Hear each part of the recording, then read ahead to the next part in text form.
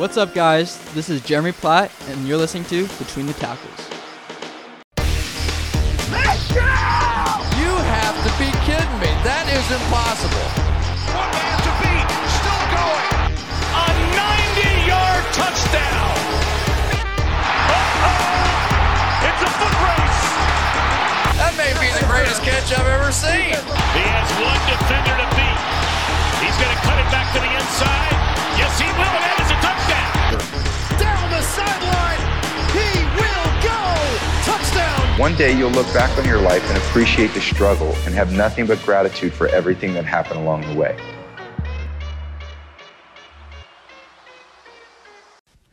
What's going on, everyone? My name is Jeremy Platt, and I'm back with another episode of the Between the Tackles podcast. Today, we're going to be talking a lot about free agency. We're going to talk about the biggest winners and losers. We're going to talk about the under-the-radar free agent signings.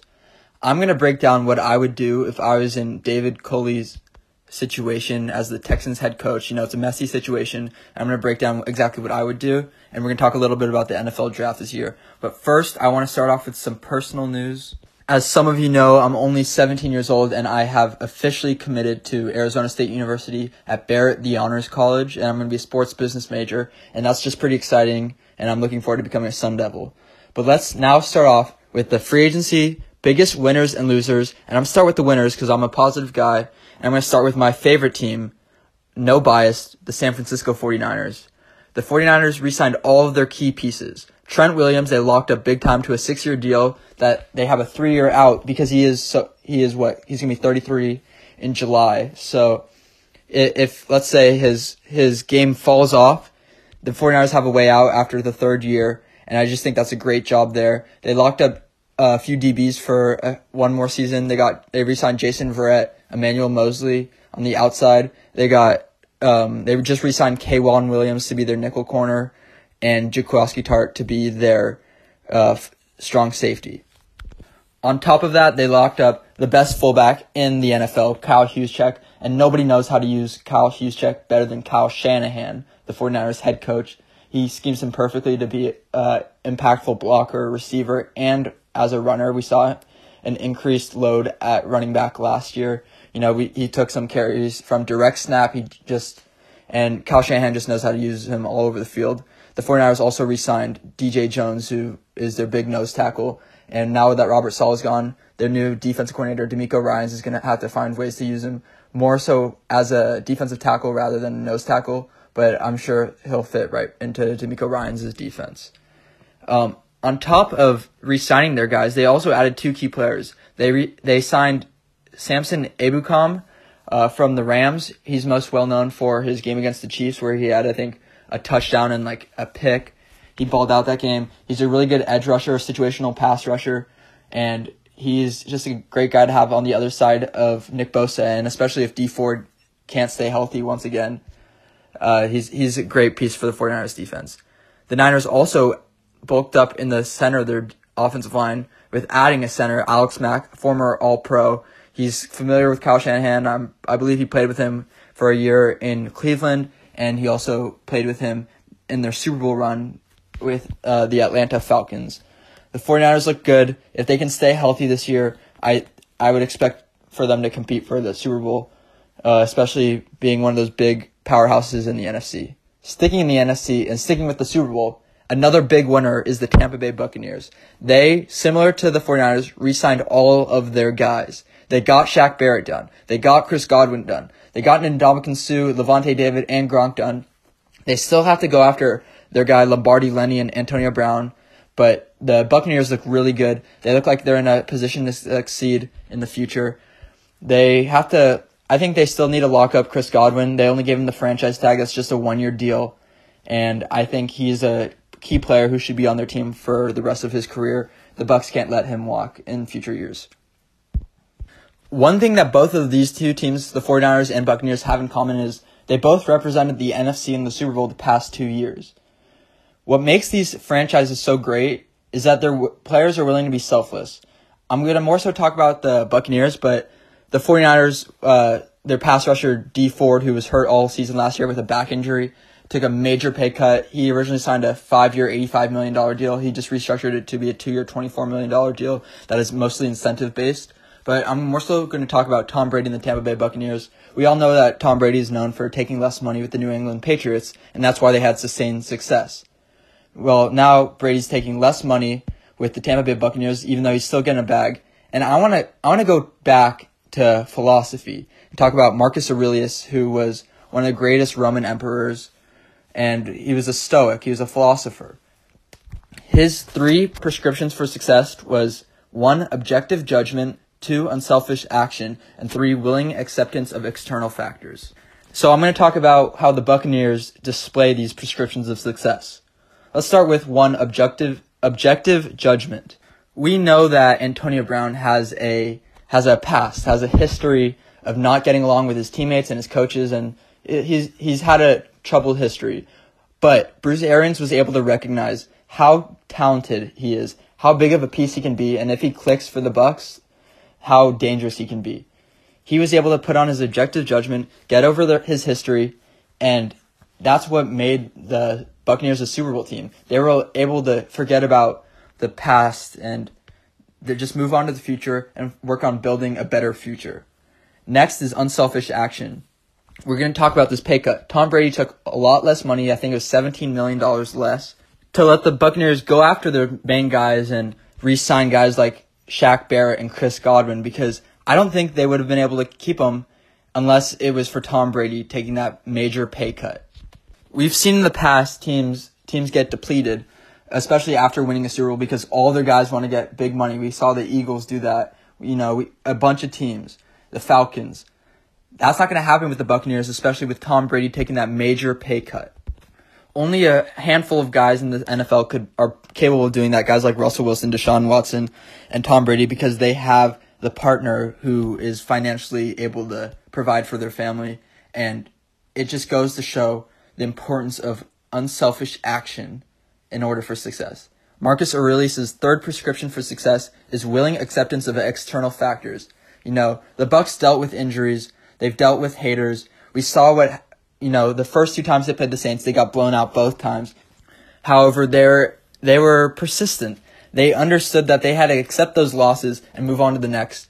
And they got the dub. They won when it counted in the playoffs. And that shows why the Buccaneers were so successful last year. They followed Marcus Aurelius' 3 prescriptions for success. Going back to the biggest free agency winners, I think Cam Newton won this free agency. We heard him on the I Am Athlete podcast, which I highly recommend, with Brandon Marshall, Fred Taylor, Ocho Cinco. Talk about, there was a lack of weapons there. Other than N'Keal Harry, he didn't really have much to work with last year. He got left behind after suffering from COVID. This year, they added Jonnu Smith, Hunter Henry for a dynamic tight end duo. Reminds me a little bit of what they had with Gronk and Aaron Hernandez back in the day. And they also added Kendrick Bourne and Nelson Aguilar on the outside. Cam Newton has his weapons. Not to mention, he's also being protected now. They got Trent Brown after they traded for him from the Raiders, and they re-signed David Andrews, their center, for, I think, 3 years. They shored up that offensive line, and I think they could even go further in the draft this year. They have the 15th overall pick. I think Aaliyah Vera Tucker, the guard from USC, is an amazing fit for the Panthers. I know the Raiders are also going to go after him, but I think that would be a perfect fit at pick number 15. And I think Cam Newton is one of the biggest winners of free agency this year. Another big winner from free agency is the Washington football team. It's fair to say that Ron Rivera is one of the most well-respected coaches in the NFL, and now we see it's well-deserved. We see his players love him. A guy like Curtis Samuel, who played with him in Carolina, is now going back to the Washington football team, uniting with his college football teammate, Terry McLaurin, who they played together at Ohio State.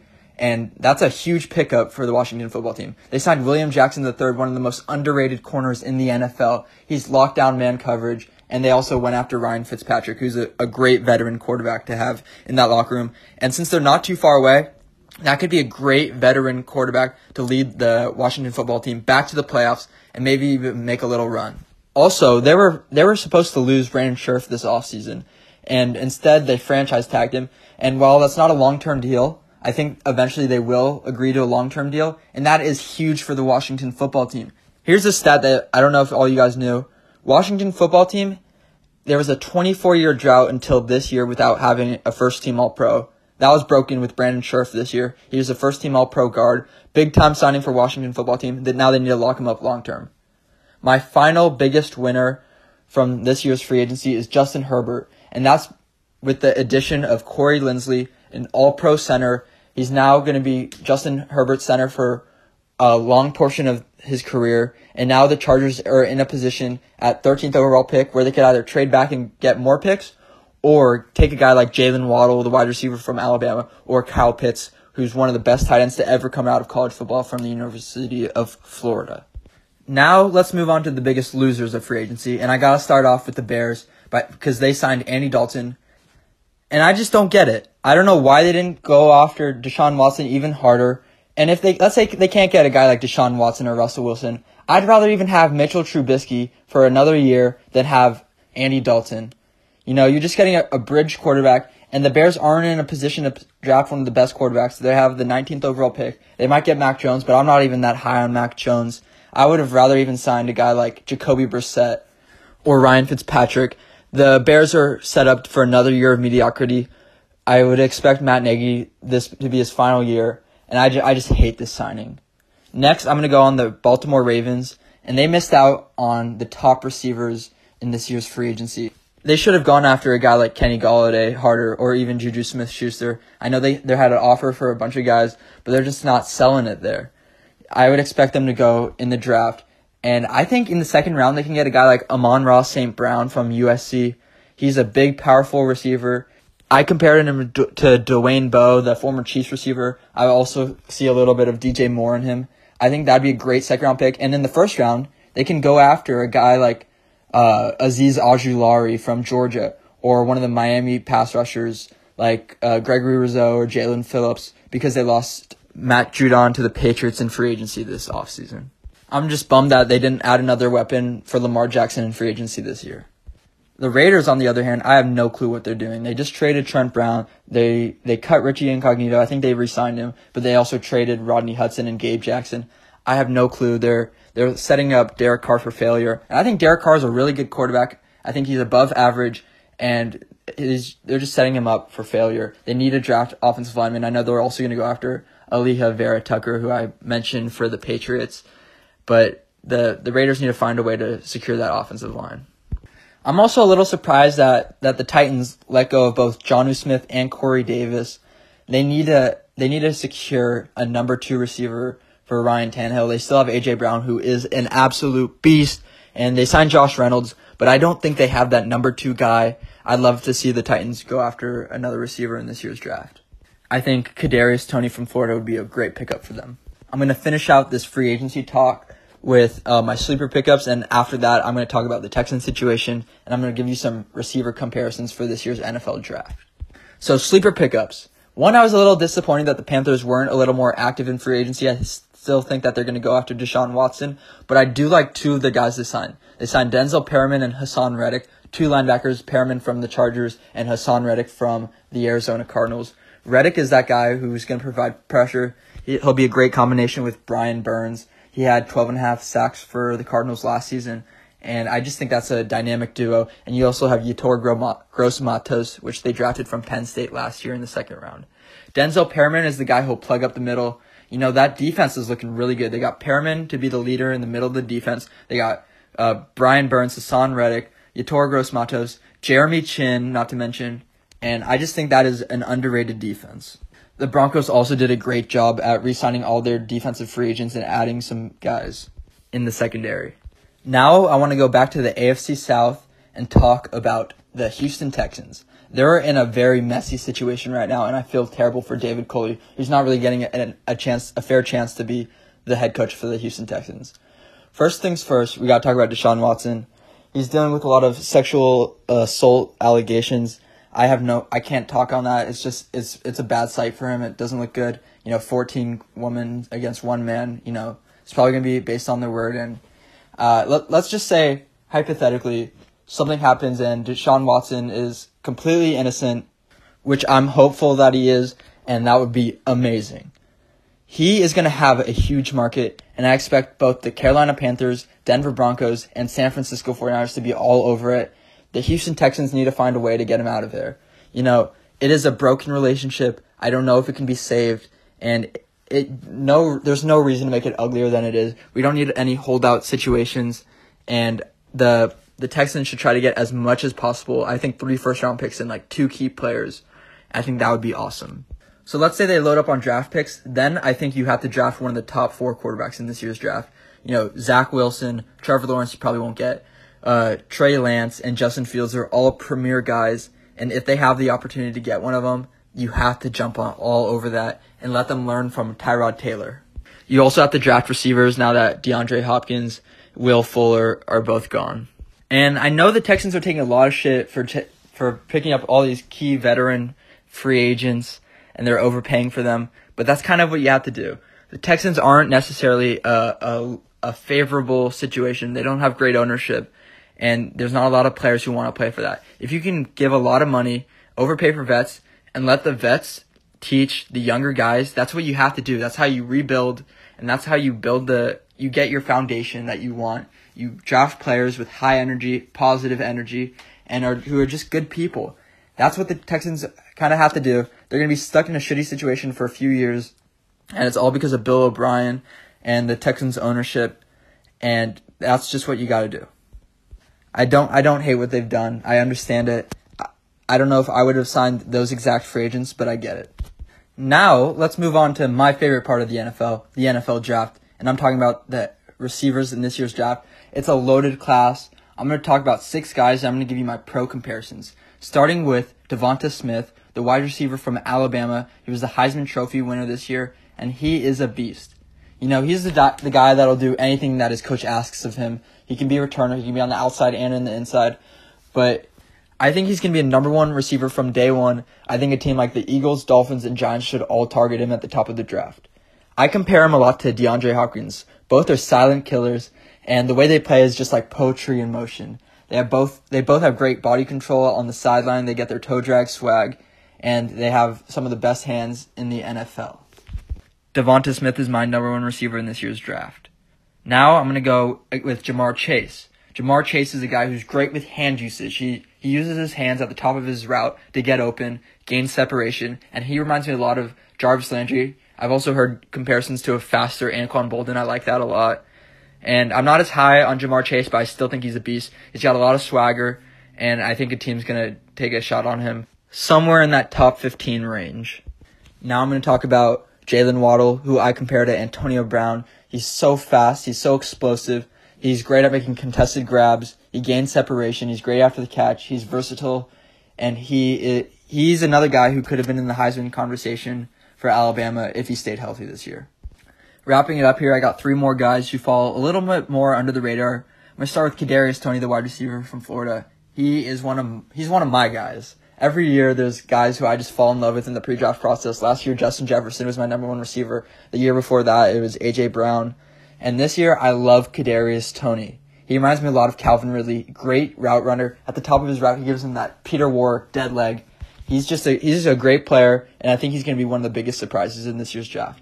Next, I'm going to Amari Rodgers, who's Trevor Lawrence's number 1 receiver at Clemson. He reminds me a lot of Randall Cobb. He's a killer in the slot. He's great after the catch. He's physical. He's built. He's pretty built, yet he's still a shorter guy, and I think he can be a steal on day 2 at the top of the 2nd round. And one of my other favorite receivers is Dwayne Eskridge, the wide receiver from Western Michigan. He's the best player to come out of Western Michigan since Corey Davis, and he reminds me a lot of Odell Beckham Jr. When watching Eskridge play, I thought he was like a 6'1" guy, 6 foot, 6'1".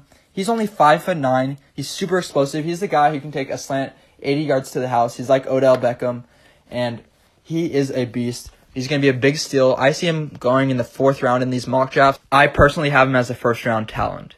That is all I have for you guys today. Thank you so much for listening. My name is Jeremy Platt. I hope you have an amazing rest of your day. Thank you so much for listening. Jeremy out.